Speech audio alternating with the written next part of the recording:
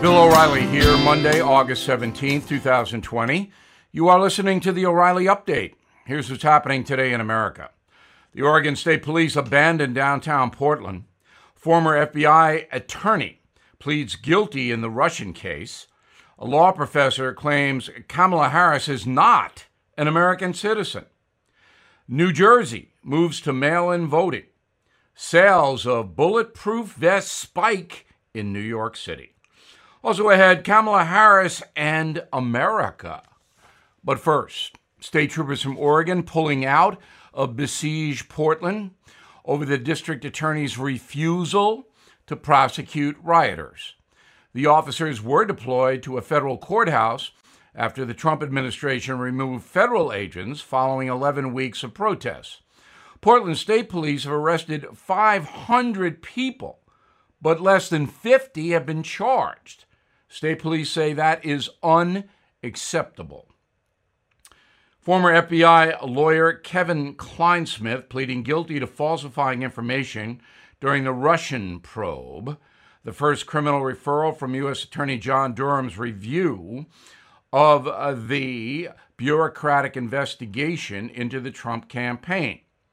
The president says the fallout is just beginning and, quote, you'll be hearing more. Chapman University in California has a law professor named John Eastman. He says Senator Kamala Harris is ineligible to serve as vice president because she's not really an American citizen. Eastman believes the 14th Amendment provides citizenship only to those whose parents are naturalized in the USA. Senator Harris is the daughter of immigrants from Jamaica and India who were not citizens when she was born in California.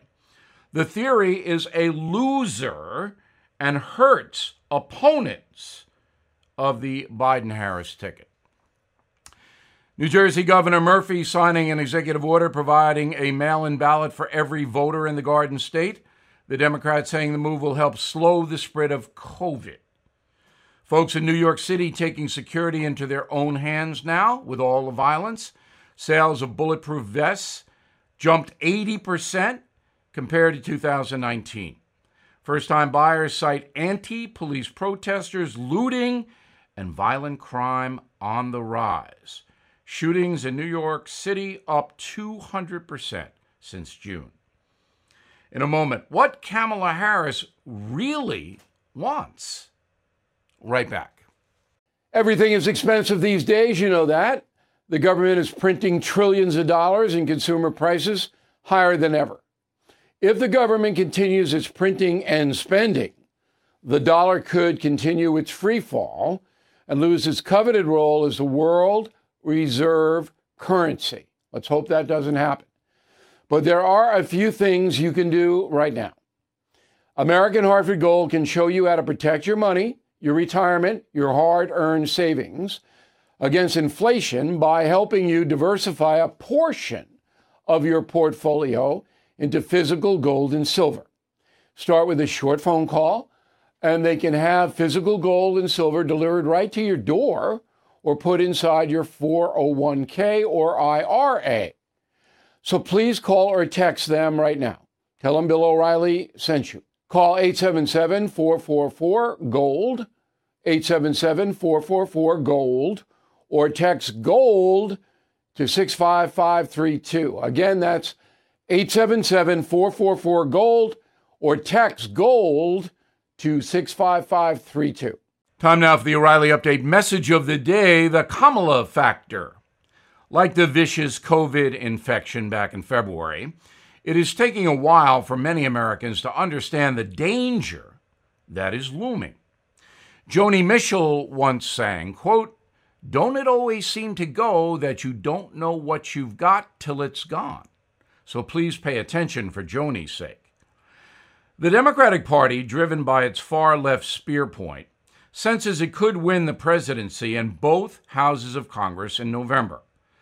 The Dems well understand they have a rare opportunity to control pretty much every aspect of American life. They have a solid partnership with the powerful corporate media, an eccentric and unpredictable incumbent in President Trump, and a brutal weapon in racist and gender allegations. The woke movement is an unprecedented threat to freedom of expression. The question then becomes a simple one. Do you think most Americans are aware of the big picture here? The answer is no, by the way. Let me provide a very vivid example of what I'm talking about. California and New York have both become one-party states because of the massive influx of new foreign residents. Traditionally, immigrants favor the political party that provides more government assistance, and that, of course, is the Democrats. So today, Sacramento and Albany are ruled by liberal politicians who have imposed their philosophy: high taxes, less social order, aggressive restrictions and regulations on the private economy. The results have been disastrous. All you have to do is travel to New York City, Los Angeles, or San Francisco to see the anarchy firsthand. I don't advise going to Portland, Oregon, or Seattle because law enforcement in those places has collapsed.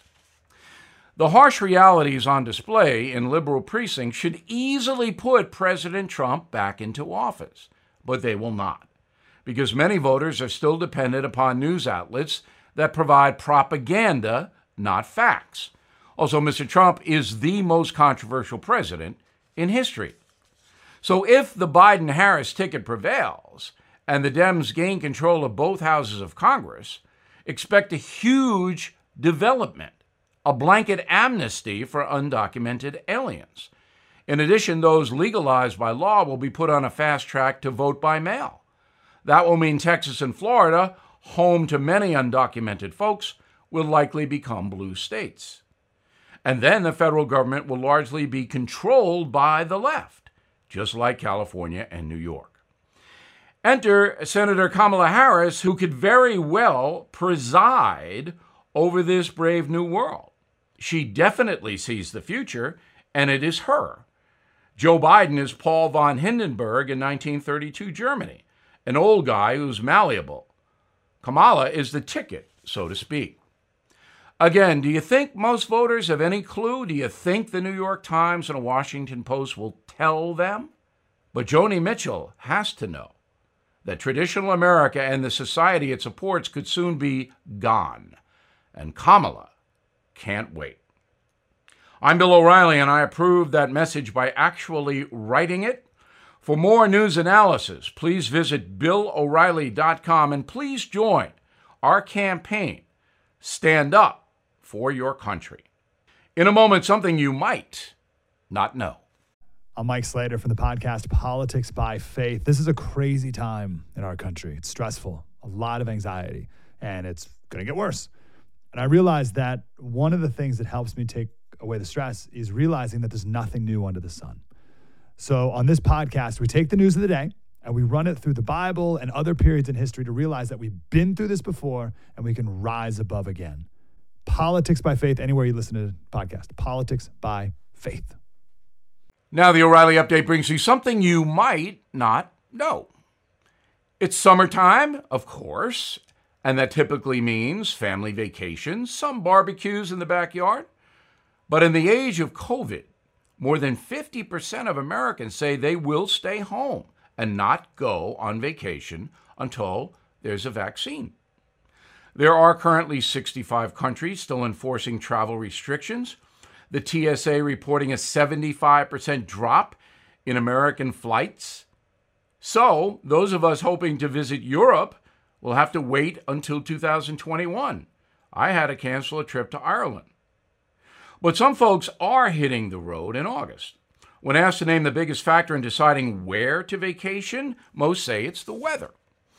If you are looking for some extreme heat, head west. Palm Springs, California reached 120 degrees over the weekend. The temperature is causing rolling blackouts across the state as tourists try to maintain social distancing at local pools. More moderate weather, Hawaii. Daily highs of 85 degrees, just a 1% chance of rain. But these days, access to the Hawaiian Islands is hard. Officials are reintroducing strict contagion regulations, including a mandatory 2-week quarantine when you arrive. For those looking for cooler climates, there's Alaska. Temperatures bottom out at just 50 degrees overnight in most parts of the state.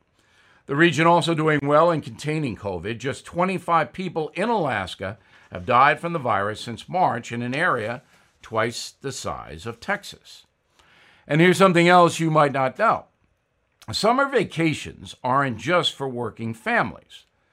Presidents have historically used July and August to visit sites across the country for vacation.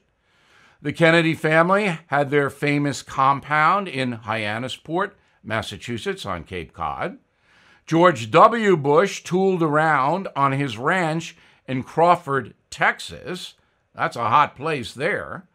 The Obamas vacationed on Martha's Vineyard and recently bought a huge estate on the island. FDR spent the summers in northern Maine. Teddy Roosevelt was everywhere, it seemed. Donald Trump? Well, he's in New Jersey golfing.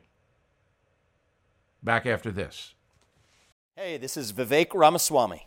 The media has systematically lied to you. The Hunter Biden laptop story, the origin of COVID-19, the Trump-Russia collusion hoax, or how your money's being spent in Ukraine. Enough already with the lies. No more lies, hard truths only. That's what the Truth Podcast is all about. It's not standard conservative talking points. If you want that, go somewhere else. But if you want the hard truth delivered to you in a way that challenges you and will challenge me intellectually, you're not going to find anything like this on the internet. Subscribe to the Truth Podcast today on Apple, Spotify, or wherever you get your podcasts. Thank you for listening to the O'Reilly Update. I am Bill O'Reilly. No spin, just facts, and always looking out for you.